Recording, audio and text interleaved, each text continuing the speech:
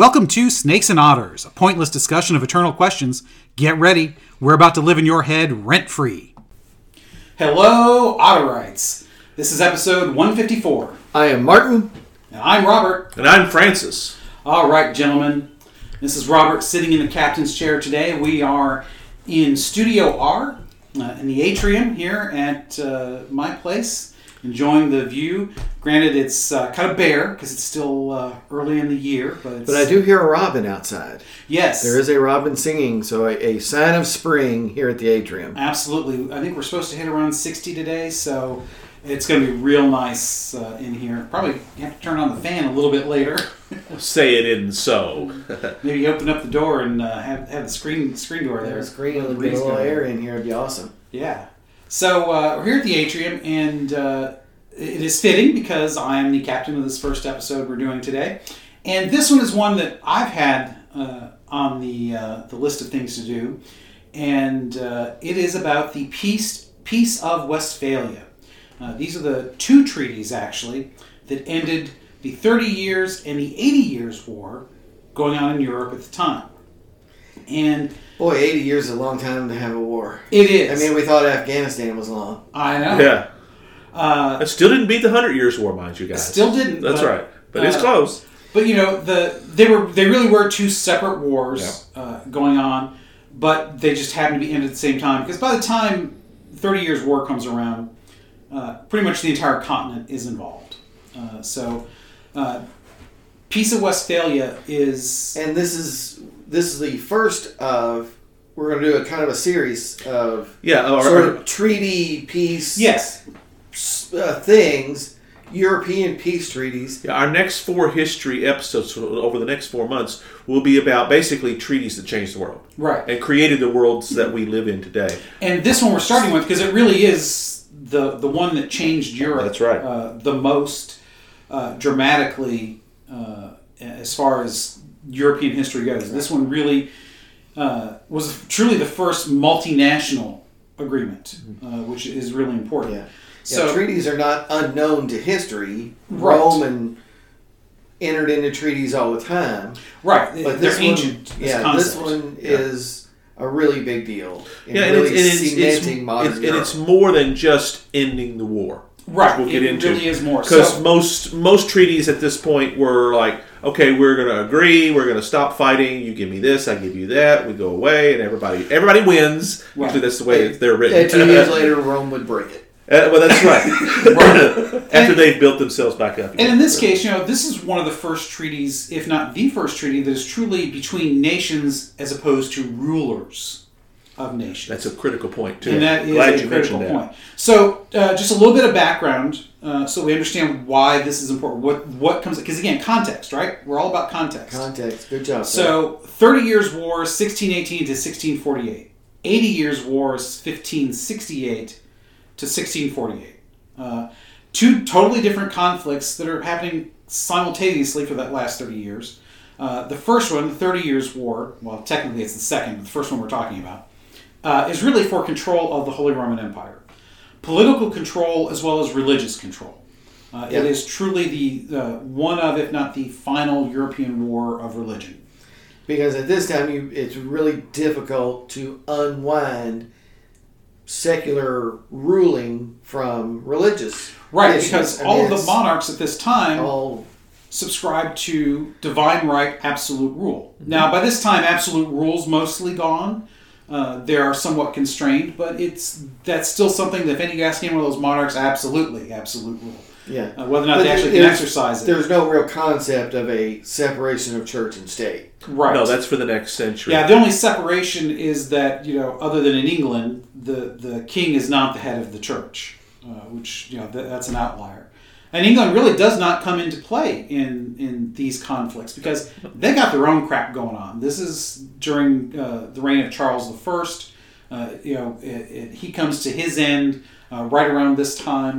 Oh yeah, absolutely. I mean, he's beheaded the next year. Right. Yeah, 1649. And so he had tons of unrest leading in. So he didn't have the money or the political capital to spend in Europe. He's about the only one who didn't get involved. Yeah, you can't be involved in the continent if you're running for your life from Oliver Cromwell. Exactly. So and of course the 80 Years' War. This is Spain versus the United Provinces.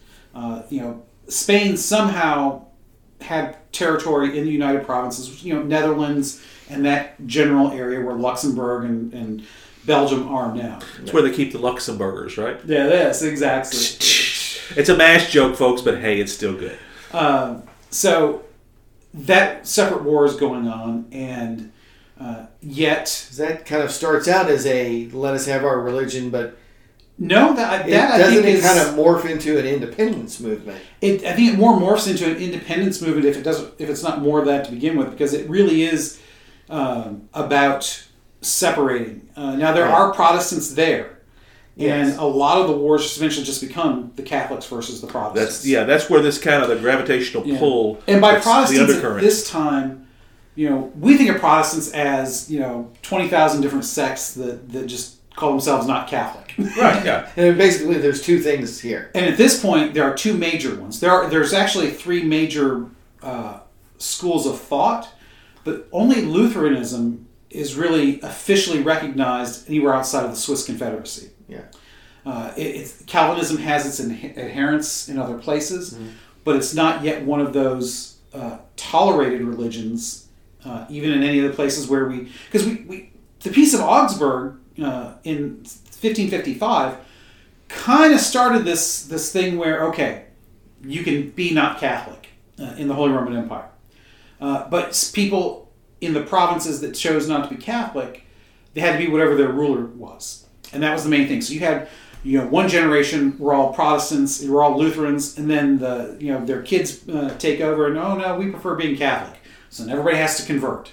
And that's one of the things that the people got tired of, was this whiplash back and forth as they were either conquered during the war and retaken, or when rulers changed through heredity. Right, because when you talk the Holy Roman Empire, it's not a real single political entity. No. It is not truly an empire. It's more of a hegemony than anything else. It's a confederation at best. Yes, that's right. And a very weak confederation. They would have loved to have had the unity that the U.S. had under the Articles of Confederation. Ooh, that's very well put, sir. That's how I love that. And it's a lot, like 24 or something. Oh, more than that. So there are hundreds of these little principalities throughout the Holy Roman Empire. And some are very small, and others are significant. Some dukedoms, Saxony, Württemberg, Bohemia. Yes, well, Bohemia was an entire kingdom that was probably the largest political entity. Out of all of those, and then just like you said, a lot of tiny, a little, a city, a town, right? And then there were the imperial cities, which were again had their own electors, but they were controlled directly by the emperor, or owned, however you want to put it, more influence. During the war, these cities and that would change hands lots of times. Glad you're mentioning all this as a background, because I do believe we as Americans kind of, when it comes to that whole concept of the Holy Roman Empire, it was far enough east that our eyes glaze over. We don't really. We get England, we get France, we might get Spain, but the rest of it is, you mean they're not the same geopolitical entity that we know today, right? Or geographically so, because we tend to think, I believe, geographically. And of course, they had, what you mentioned, France, England, Spain have access to the Atlantic, directly, and so they're our forebearers. Whereas all of these, the Germans don't have colonies until they become Germany. Yeah, well, exactly right. They're not having mass immigration out of there until later as well. Right, so their mass immigration is to the rest of Europe. Right, and eventually that would change, of course, but you're talking 1800s. Right, again, not until Germany becomes Germany. Right. Yeah, so it's a very confused muddle of places with their own rulers and... Right. But generally the same ethnicities. Well, I think at the time you would argue that, because this encompasses... what we would consider the Germanies today. Right, yes. Bits of France, what we consider France today. Mm-hmm. Bits of what we would consider Denmark today. Right. Of Poland. You've got the Croats, who were still considered an ethnic group at this time. Right. Plus the Austrians and the Hungarians. Right. The Romanians, the Bohemians. So it's it really is a political entity, and in the sense that a true empire is. An empire spans ethnicities. Right, and that's what I wanted to make sure we kind of teased out of that. Is mostly German, but like I said, there's lots of everything else. Right. I mean, they're butting up against the Italians, and that's Yes. getting mixed in. Plus, they're fending off the Ottomans constantly. The Poles, and of course the Russians are not far away. Right. And the Sweden is a big dog daddy at this point. Well, yes, it is. Sweden's a Protestant player. Yeah. And it is. It's so I huge. want to talk about some of that. So basically, this is the Habsburgs versus everybody else, essentially, is what the 30 Years' War is. And I want to talk about how it begins because I love this story. So Go for it. it's actually the third defenestration of Prague. So apparently, you don't want to hold any serious negotiations in Prague because if they get pissed off at you, they're going to throw you out the window. That's literally what the defenestration of Prague is. I love that because Yep. that's what that means, is throwing people out of windows. Right. So when this happens, this third defenestration, the negotiations over the succession of the empire. So Frederick and Ferdinand, as well as Maximilian of Bavaria, are all kind of vying for who's going to. And actually, it might be that Frederick died, or Frederick, because there's Frederick and Ferdinand, and then Ferdinand has his own son Ferdinand during this period, and Max is the only one over there that doesn't have a name that sounds similar, so he's easy to keep straight. But at the time, the major electors are only slightly more Catholic than Protestant in number, and so it was a near thing whether or not the Holy Roman Empire very nearly went Protestant at this time, but. So during these negotiations over who they would select after the last emperor died, they went off the rail. They throw the Protestants out the window. They survived. They didn't die, and the war ends up kicking off because of this.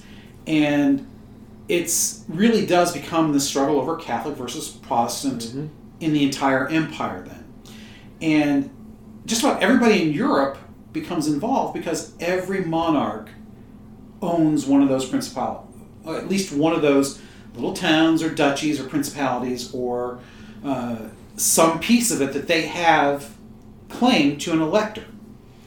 And if you are, whatever religion you are, and you want help, then you've got to go to a co-religionist and say, please come help me. Not necessarily. Because France supported the Protestants. Because France are Bourbons, and the emperors are Habsburgs. Mm-hmm. And so even though they're both Catholic, France is always going to be against the Habsburgs because Spain is also controlled by the Habsburgs. Yes, because the Habsburgs are on their doorsteps. Right. They are they're to the south, they are to the west. Which leads much later to the War of Spanish Succession, which was much after all this. Spain is very powerful at this time. Right. But they're more concerned with the Americas because they're the primary power there.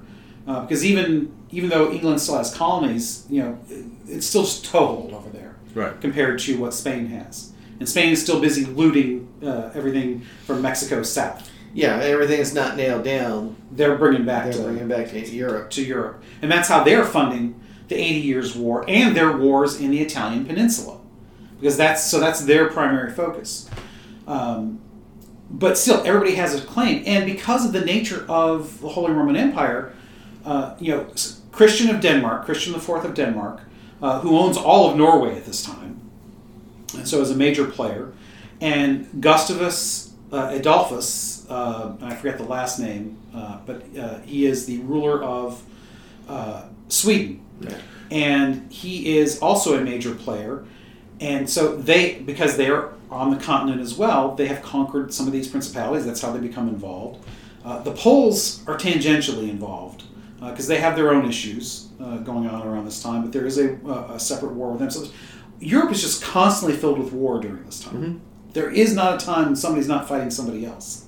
Yeah. And Russia's very backwards at this time. Yes, Russia is still fairly backwards. This is before Peter the Great comes and Yes. makes them a true imperial power. Right, when he looks to When- the west. And he looks to the west to do that. And Right, this is some of what 75 years prior to that. exactly, and the Russians are. I mean, they're very backwards in many ways. They're almost they're agrarian. They're building with wood instead of stone. They're almost like back there. But St. Petersburg doesn't even exist. No, it doesn't even exist. Right, because So they it's don't built even by have- him. Yeah, I mean, they don't even have ports on the ocean or anything. Right. Yeah, Which- and even Moscow is just a tiny little backwater at this time. Right, Yeah. yeah. Kiev is actually more the center. Ironic. There's an irony for you. That's Yes. right. Of that area, which it would come into its own thanks to Peter. We probably ought to do a Peter the Great episode, by the way. He would be a good guy to talk about it because he did a lot of stuff.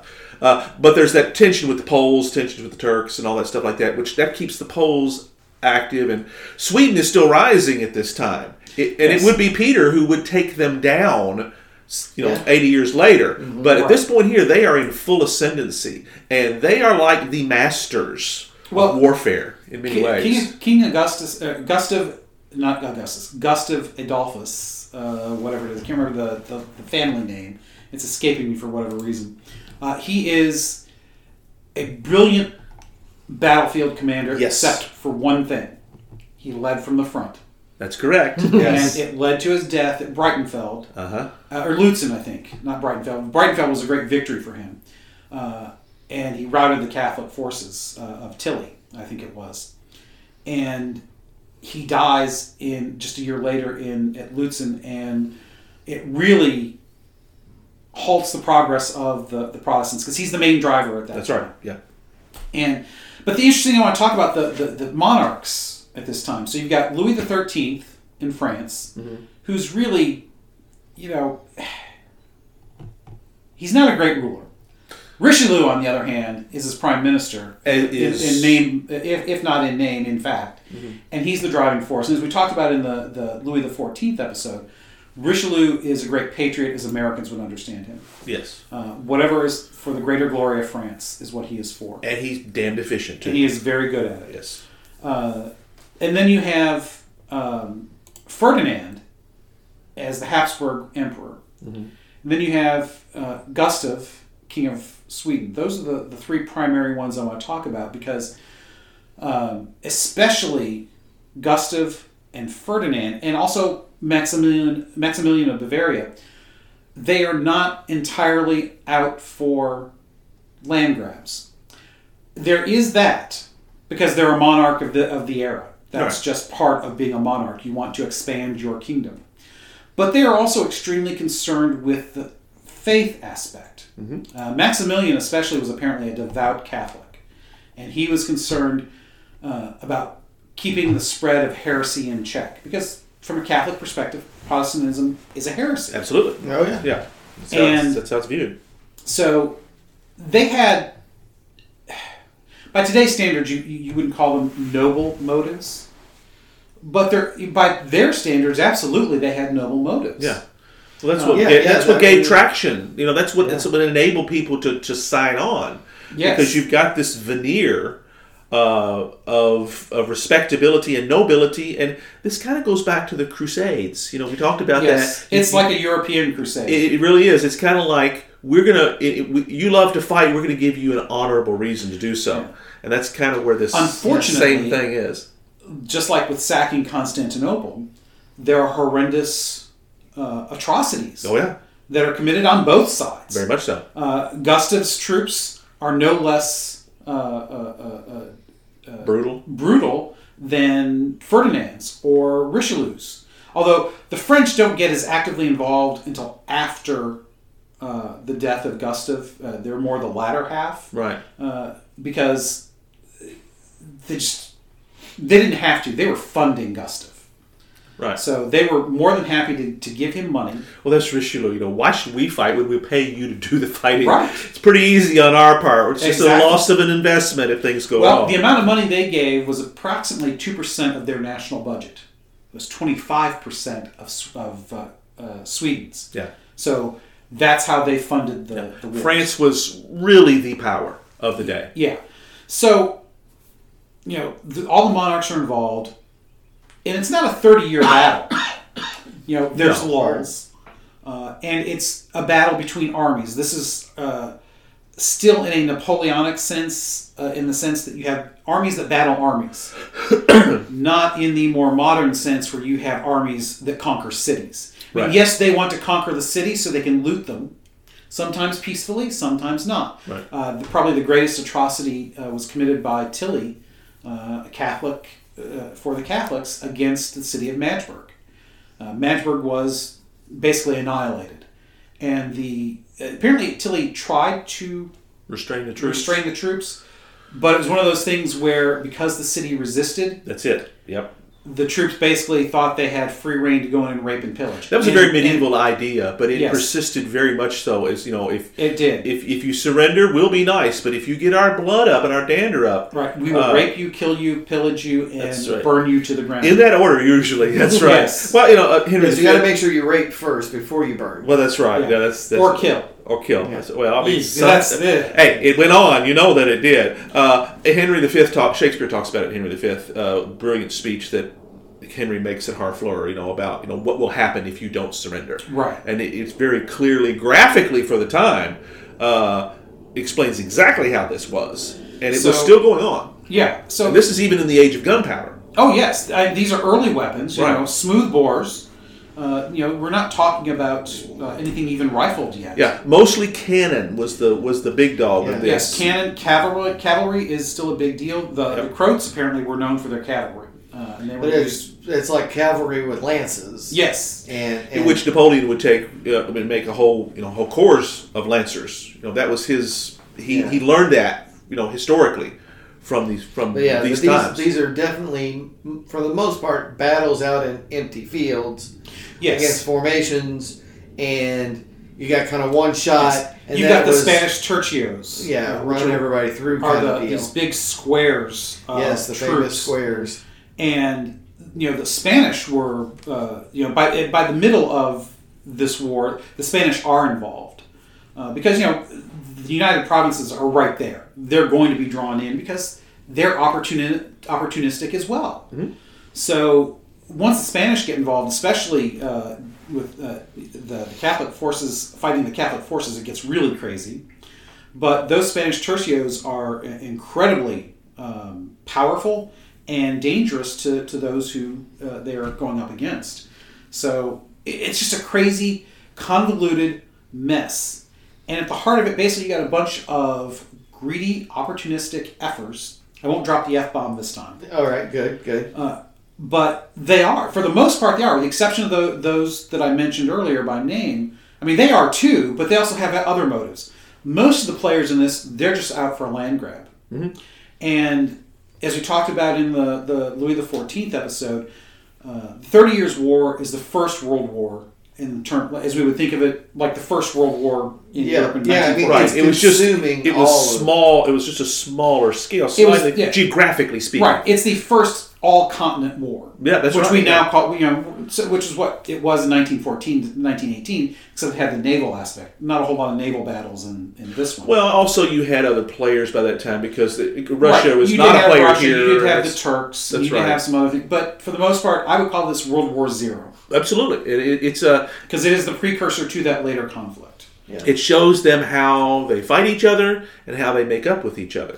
Yes, and I say Teaches it's a them how- precursor because what comes out of this essentially lays down the boundaries that we are familiar with today in rough form.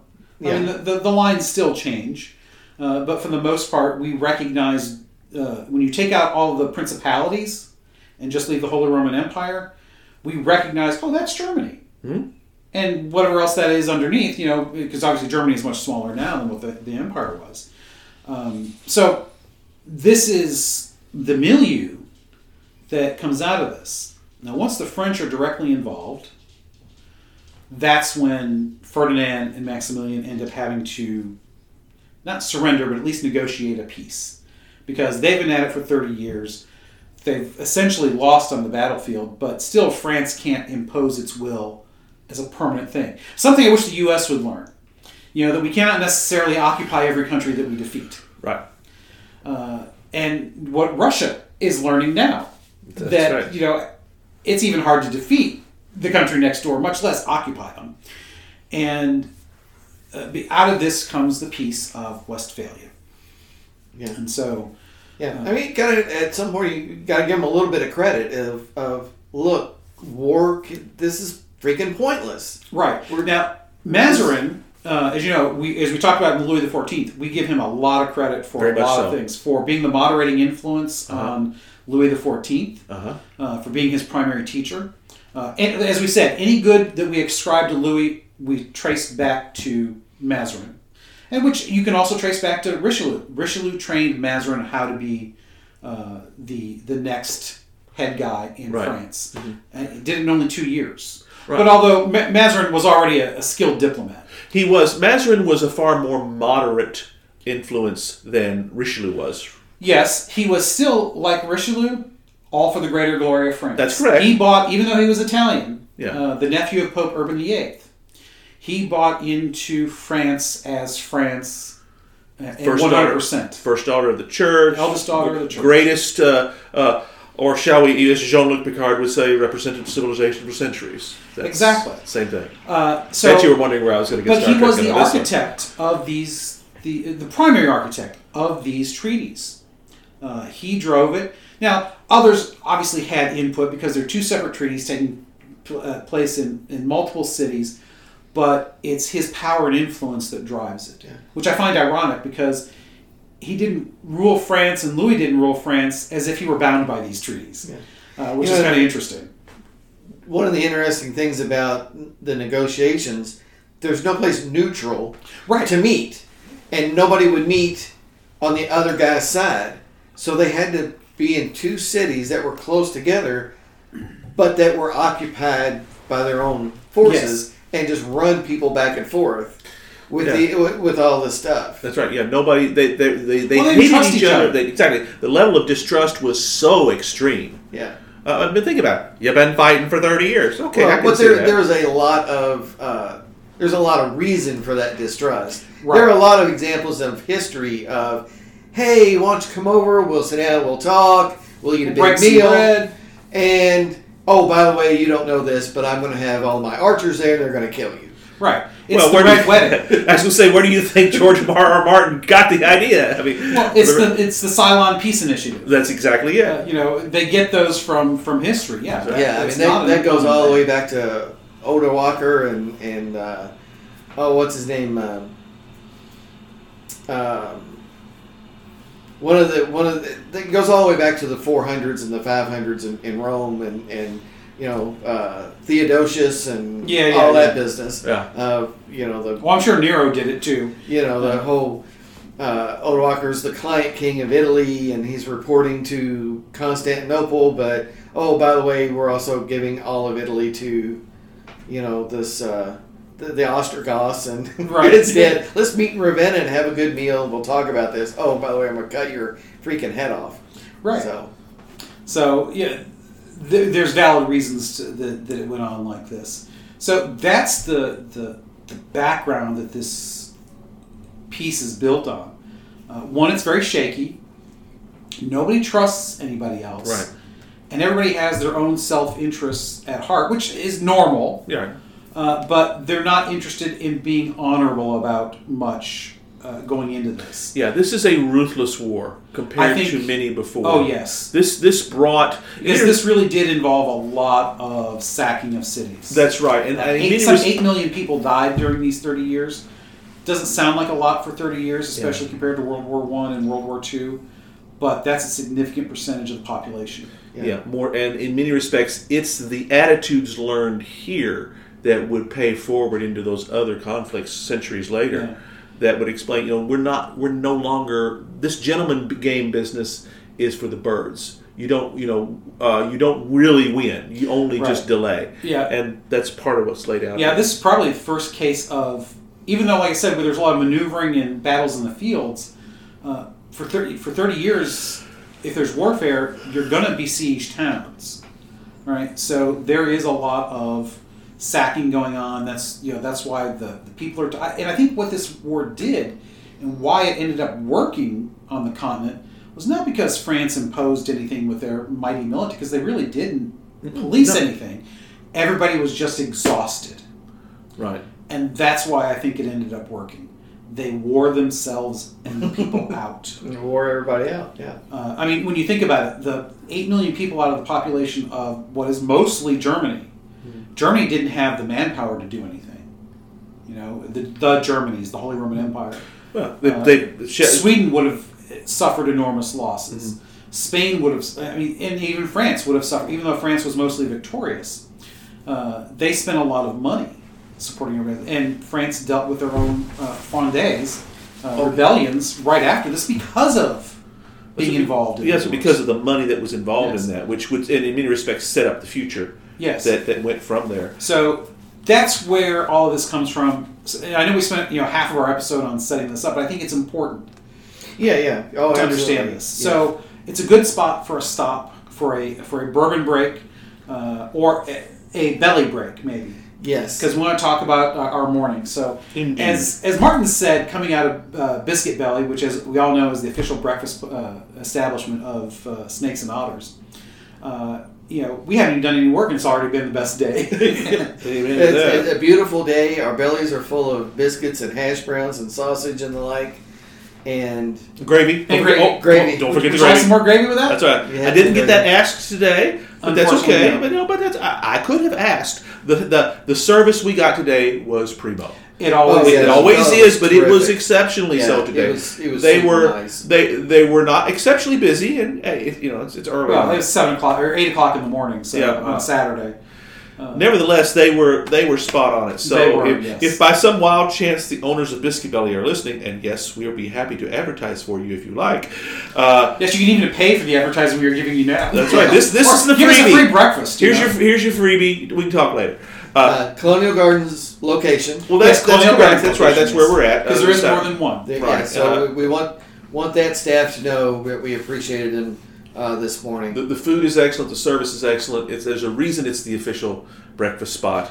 Yes. It's not the only breakfast spot but it is the official. It's our official one. If we could go to Breakfast Belly over by your guys' place, we would. That's correct. Yeah. So Biscuit Belly. I know you got St. Matthews, but you need to look really hard at Fern Creek. Yeah, lots of development. That Cedar Creek place is going to have open spots. That would be an outstanding place for a belly. Yes, absolutely. So, no bourbon really this morning. It's a little early for me to have a bourbon, and plus I'm so full. Well, that's the side problem with eating it. Belly. Have just one small little wafer. One small sip. And the cleaning lady, we will call her. Yes, that's right. But this would be a good time to have the maple bourbon. I was going to say that very same thing. That would have been a good morning bourbon. Yes, I'd like to call it my breakfast. I don't have it for breakfast, but it is my breakfast bourbon. I drink in the morning, I would have that. So, but anyway. So we can metaphorically have this. Okay, hey, this is audio, folks. We can have our morning bourbon, maple bourbon this morning. Because it's sweet, but still got a good set of flavors that complement that. And of course, just that aroma of maple, it just really makes me think of pancakes and sausage. Robin Williams said? Absurd, but flaccid. Yes, absurd and flaccid. Talking about wine, yes. Wine, yeah. But yes, thank you very much, Biscuit Belly. Wow, it was good. Oh my gosh, it was so good. Wow.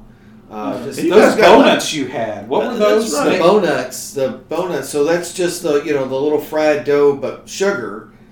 Right, powdered sugar and cinnamon, right? Or is it cinnamon? It's just regular sugar. Sugar. Well, they're donut balls, basically. Yeah, they're like donut holes from only better. It's like just the sugar donuts. And then that cream cheese icing. Yes, which I should not have touched, but wow, it was that good. Oh yeah. Well, yeah. Then of course we had the breakfast tots, which are those homemade tater tots that are with bacon inside. Yeah, and they're deep fried with that aioli sauce. Oh, that is so good. Yes, indeed. Yeah, biscuits and some of the best sausage ever. Oh yeah, and just great hash browns, just made perfect. And coffee. Oh, thank you for that. I don't have coffee there, even though I have a morning coffee every day. I have my coffee before we go because the coffee it sits heavier on me than water. And when I eat, I need to. If I'm going to have a big meal, even though I shouldn't, I have water with it because I got the lap band. Well, my weight is trending back down again, thankfully. Been stuck up in the low 230s. You didn't have to say the number, No, that's back under 230, which is good. Yeah. But I need to get down to 180. That's my ultimate goal. Haven't been there since high school myself. Oh, wow. Yeah. I was there after college. I was like 160, 170, I think, when I graduated. But anyway. I'm a little bit shorter than you, so. Depressing subject to talk about weight. Let's skip a bit. Yes, skip a bit, brother. So back to the Peace of Westphalia. So anything else you guys want to add to the status quo before we get on to the ramifications of the peace? Bring it on. No, let's do. I'm ready for ramifications. I'm ready for what it meant. What it meant. Right. So Westphalia, even though to me one of the biggest things that comes out of it, and I think it's just as important as the rest of it, is the freedom of religion aspects. Now, it's not actually in any of the texts, but it's kind of it's understood that no longer do the subjects of a prince or a duke or anybody in an imperial city, no longer whoever runs that imperial city, no longer do any of them have to convert to the new religion of their new overlords. Right. Yeah, I mean... So they can have an official religion. Nobody's willing to give that up. Absolutely not. There's still a principle of whatever the ruler's religion is, that's the quote, the state religion of the place, but you don't have to bounce back and forth anymore. Right. And it also meant that you could worship your religion in public. Now, one thing I read, which I didn't realize this, is that during the prescribed hours. So you could only do it during certain times, but you could do it. You could, yeah. I mean, you could actually go to church. Right. Which, in England, you still could not do at this time. I mean, they'd let some Protestants in, but you still cannot worship as a Catholic for much time, a whole long time. So that's important. The other thing it did as far as religion goes are two things. It legitimized Calvinism as an option, which is the first time for that outside of... Like you said, basically it was Lutheranism and Catholicism, but now there's a third player. Right. Which also opens the door to the because this is when the explosion of Protestant sects really take off. Right. This is when it really starts to split Calvinist traditions, split Presbyterianism, Anabaptist, all that business starts to happen. Right. So that starts to take off because as they start to split, they become less liturgical. Lutherans are high liturgy looking. Again, there's probably a high and a low, just like in Anglicanism. Mm-hmm. There's a high liturgy and a low liturgy that looks very plain and not nearly as much like a Catholic Mass. But at this time, all the primary ones looked like Mass. Mm-hmm. So what you're saying here is we have the Peace of Westphalia to blame for church services with tambourines and snakes. Pretty much. Well, and actually, ultimately... And Martin the Heathen comes up with that one. Wow. Ultimately, I'll go you one better. It's all Pope Julius's fault. Ultimately, all of this is the fault of Pope Julius. I was going to save this for the end, but since you brought it up, I will go there. Mm-hmm. So, as you know, about 4 years ago, Mrs. Robert and I went to Rome. Loved it. Oh my gosh, I could spend all summer in Rome and Florence and Assisi. Just fantastic. And one of the things that the priest who went on the trip with us, my former pastor, somebody had told him once, I think it was, he was in Rome and it was either somebody who he was on the trip with or somebody he knew there at one of the American colleges, whatever. They were talking about how grand and beautiful St. Peter's was. And this older priest who, spouting his wisdom, said, yes, and all it cost us was Northern Europe. Because the sale of indulgence, which was a perversion of what an indulgence is, it's intended to be, and what it's intended to be, in which the church allowed because we had some greedy MFers at the time. They were trying to build their own legacy, and granted, the legacy was beautiful and a great thing for the patrimony of the church, but it really hurt the church in many ways. So because of that, you have Martin Luther, your namesake, and which is obviously just a dig at us. Not obviously, but it's a dig at us in many ways, which is fine. And you have the buddings of Protestantism. And right. It's the concern. Julius is a great man, but great men often leave a lot of mess in their wake. Yes, and he did. And this idea of making something grand and beautiful and long lasting, it can warp your focus away from being a good shepherd of the people into this singular focus of celebrating art, and the idea that's part of your mission and part of your ministry is to make this long lasting thing to the glory. Right, he did a bad thing for a good reason. Yeah, but underneath all that is Common. this corruption of the beliefs that led to someone trying to bring the church back to this idea of, painting and architecture is great, but that's not what we're here for. Well, it's not even so much the painting and architecture is not what we're here for as what they were trying. When it was really perverted the worst, it's probably when you had the somewhat uneducated priests out in the as farther away from Rome you got, yes, the worse it got. Literally saying, if you pay this amount, either for you or for dead mother, they will not go to hell. You will guarantee a place in heaven. And that is absolutely a heretical perversion of the faith. And if you asked anybody, any pope or cardinal or bishop, they would have told you that. But they still look the other way mostly. Yeah, because once the door was open and the monies were coming in, it's like, okay. Well, and the pope at this time is a secular ruler. And he is also defending himself from the Spanish. And he needs money to do that. And he needs money. The money's got to come from somewhere. So, you put on the blinders and you take the money and... Right. And, the reason this is also being done is that the original St. Peter's, which was over 1,000 years old, was in serious need of being replaced. The thing was falling down. I mean, you had that period in Rome where it was, it went from 1 million people at the height of the empire to maybe 10 or 20,000 at the worst of its caretaking, for lack of a better word, when the popes were in Avignon. When they abandoned the city emptied. Although it probably had been emptying, but it got worse. When they came back, it came back.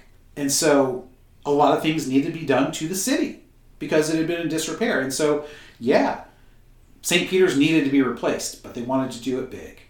And, so that started the ball. So yes, we have Pope Julius II and his successors to blame not only for the 30 Years' War and the Peace of Westphalia, but also for snakes and tambourines.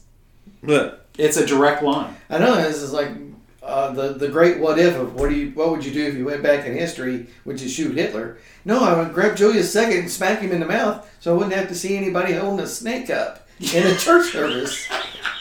Like, look, you idiot. This is what you caused. This is where we're headed if you don't smack him in the mouth. It is one of the great what ifs. What if, instead of... What if you could send Will Smith back in history? Of course it was going to come up. I knew it was going to come up. It had to come up. So Chris Rock represents Pope Julius II, and Will Smith is Martin Luther. But it's a good question. What would have happened if Martin Luther had said, because he was a little bit bat-crap crazy on his own. Yeah. He was a brilliant writer, not entirely logical in everything, and he did misunderstand some of the things that from a Catholic perspective. Yes. But he was right in a lot of things. But he was really right in what he was right about. He was just also really wrong in what he was wrong about. That's right. Like many reformers are. Mm-hmm.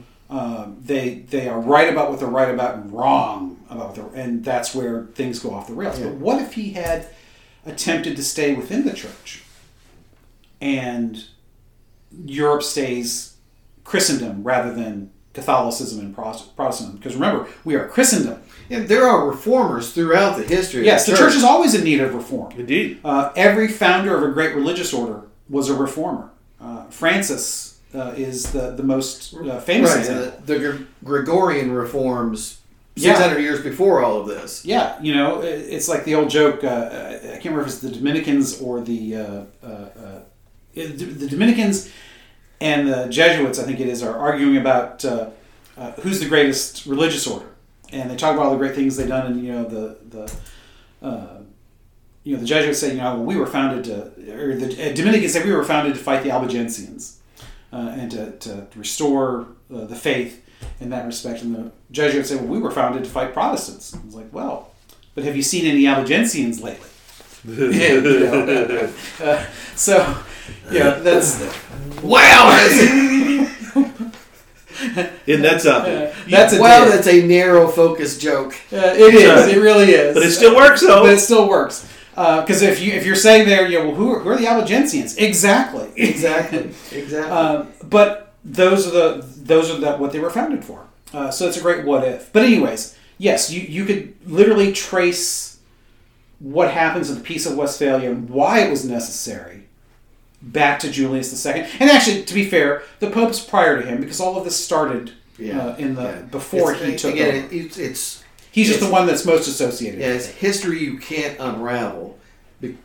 You just can't take the Pope out of his context, his situation of also being a secular ruler. Why was he? Why is that? Well, it's necessary because otherwise Rome's a disaster. Well, not just Rome, but all of the papal states. Yeah, will be run by warlords. All of Italy is a disaster unless you kind of subjugate these city-states under at least the Pope, somebody. Right. And that's mainly Central Europe or Central Italy. The South, the Spanish have pretty much taken over. Mm-hmm. And to the north, you have the commercial city-states. Florence is going to be somewhat in the middle, kind of back and forth, because Florence is a great supporter of Rome. But you have Vienna, you have all of the mercantilist city-states. Yeah. And then again, you're once you get to the Alps, and then it's the Habsburgs are right there on your shoulder. Yes. Yeah. So the Alps are the only thing that really kept the Habsburgs out of Italy. Yeah. So this whole thing then, not only does it at least give a peace, a pause to these wars, but it stabilizes the principalities and dukedoms and all that of the Holy Roman Empire. You don't have to go back and forth. But it also begins this, and there's some scholarship debate about this. Yes. Maybe it does, maybe it doesn't. But it's generally thought of as being the start of this idea of places have borders. Yes, real borders. Real borders that are not permeable. Yeah. Exceptionally permanent. Right, that where you can control, a ruler controls all the way up to that border. And these other places are not supposed to meddle in your domestic affairs. Right. Which are very high-sounding principles, and they are principles that all international relations are based on to this day. Yes, and that's the point. Yes. That's this idea, the idea of even having a border that you control. I mean, yes, it kind of... But borders change constantly over the centuries through it was war and whatever reason. Kind of figurative up to this point, but this kind of gives it the force of we've all agreed to this now. Right. And, and like I said, those borders will change because wars still happen. Negotiations still happen. So they're not permanent. But like I said earlier, if we look at a map, we recognize that map. Yeah. As largely... we can see how Europe today fits into that map. Even though there's a lot more countries. Although if you break out the Holy Roman Empire, you see it's even worse. But because, the interesting thing about this is that, so, yes, there's borders. You don't interfere in anybody else's business. And you have the religious aspect to that, which we all take for granted today. So, again, it is the birth of the modern nation state in many ways. Yeah. It's still nascent. It's still going to be refined. But that's why this is so important. Yeah. This is really the birthplace of modern Europe. Right. Napoleon aside, this is also probably I think, one of, if not the last time monarchs directly took the battlefield. So, this again is a change. Monarchies become mostly an executive function, not a direct military function. They are still directing the military, but I mean, they are. Yeah. They do what the president does now. They sit in their capital and they tell the other guys what to do.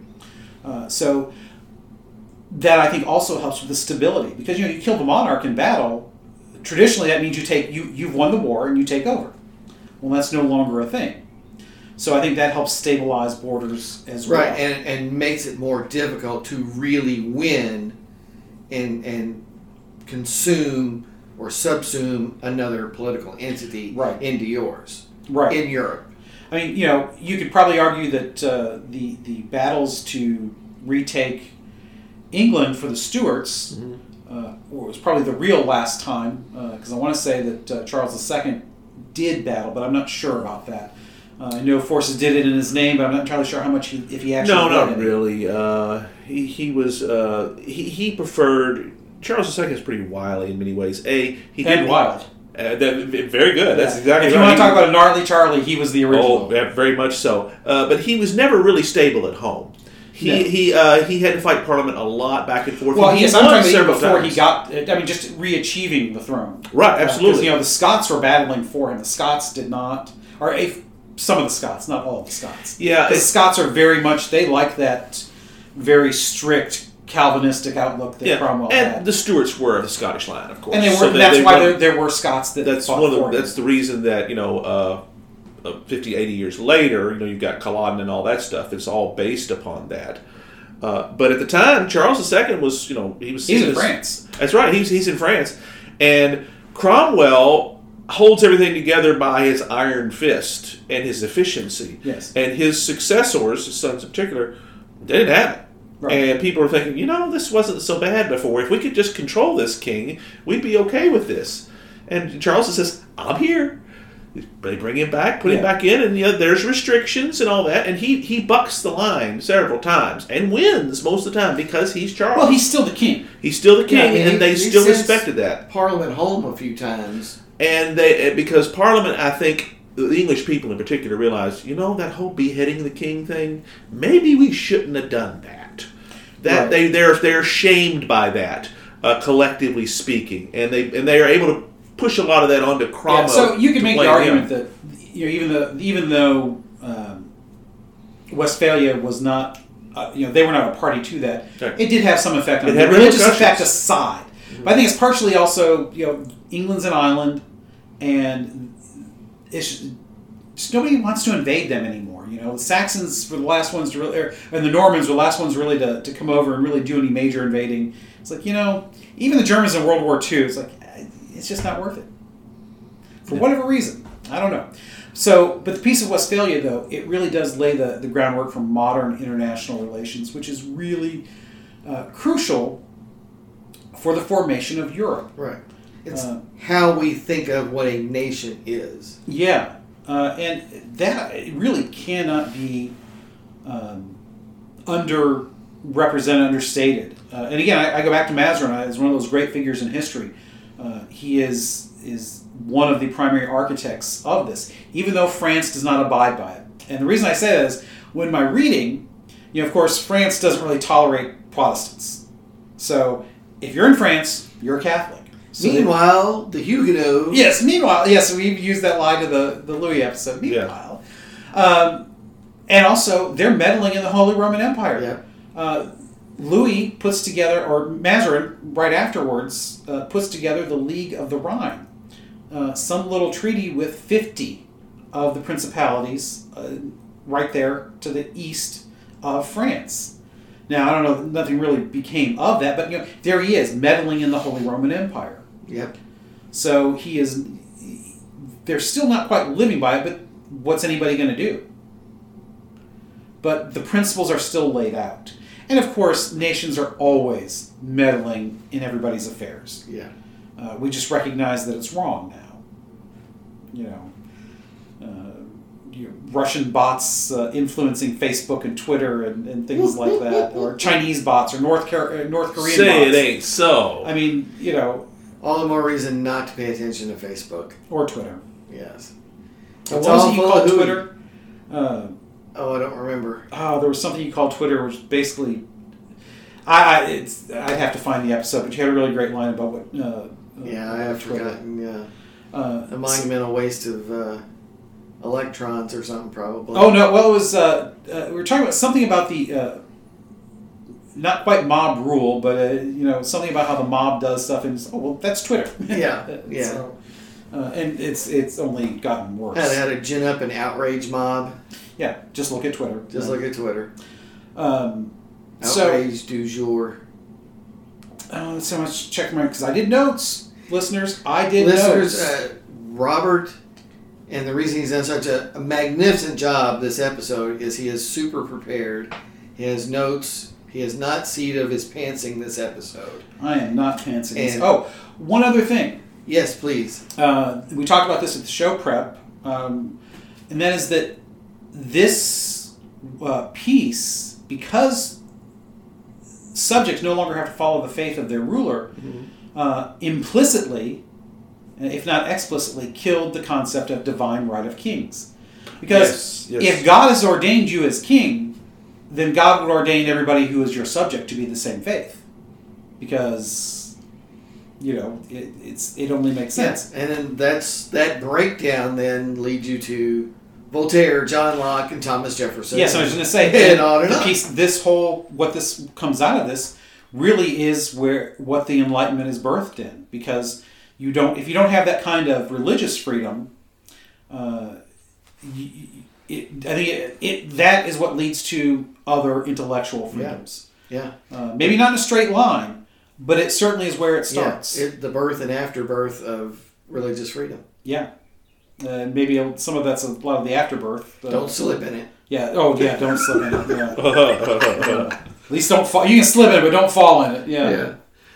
So, what's our time? 56. So. Oh wow, that's excellent. Get ready to wrap. Final thoughts on this? I mean, I did a lot of talking here, but you did a magnificent job, and I appreciate that. It was super. Well, this is one that ever since I started reading Eric Flint's 1632 series, which takes place in the middle of the 30 Years' War. Yeah, right. This whole era has been a fascination of mine, and the more I learned about it, especially how it ends, the more important I realized it was. Yeah, I mean, you've been talking about Westphalia since we started doing. Yeah, the podcast. Yeah, because it ties to everything. Absolutely. Again, the history is an interwoven thread, and you really can't pull on one thread. It's all going to come with it. Right. And as we said, if you want to look at this, you still you go back to the popes and indulgences. And then why do you go back to that? Because the popes abandoned Rome. Why did they abandon Rome? Because it wasn't safe there anymore, and the French had a lot of power, and so they invited the popes. I mean, so maybe this is the French's fault after all. Cheese-eating surrender monkeys. Yeah. Well, they weren't surrender monkeys then, but yeah. Mazarin knew what he was doing. Very much so. He really did. He's one for the Heroes episodes, or People You Should Know, however you want to... Whatever we're going to end up rephrasing that as. Yeah. But yeah, he's going to be episodes in. If we haven't figured out what to rephrase it as, I don't know that we ever will. Yeah, we'll just keep working on it. Well, so what do you think? Turn it over to our man Francis? Yeah. Francis, what's next? Easy stuff, boys. Code of honor. Excellent. I love our codes of honor. Absolutely. You don't know where we're going to go, but the quotations will be brilliant. The commentary will be scintillating. How you like that word? And we will just be at our best. So join us next episode.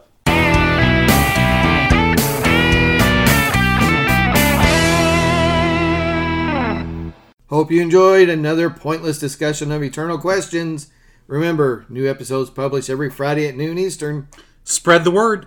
We're on all the major podcast platforms. And leave us a comment or review because that helps others find us. We're on Instagram, Twitter, as well as our website, snakesandotters.com. I'm Martin. And I'm Robert. And I'm Francis. Join us next week. Same snake time, same otter channel.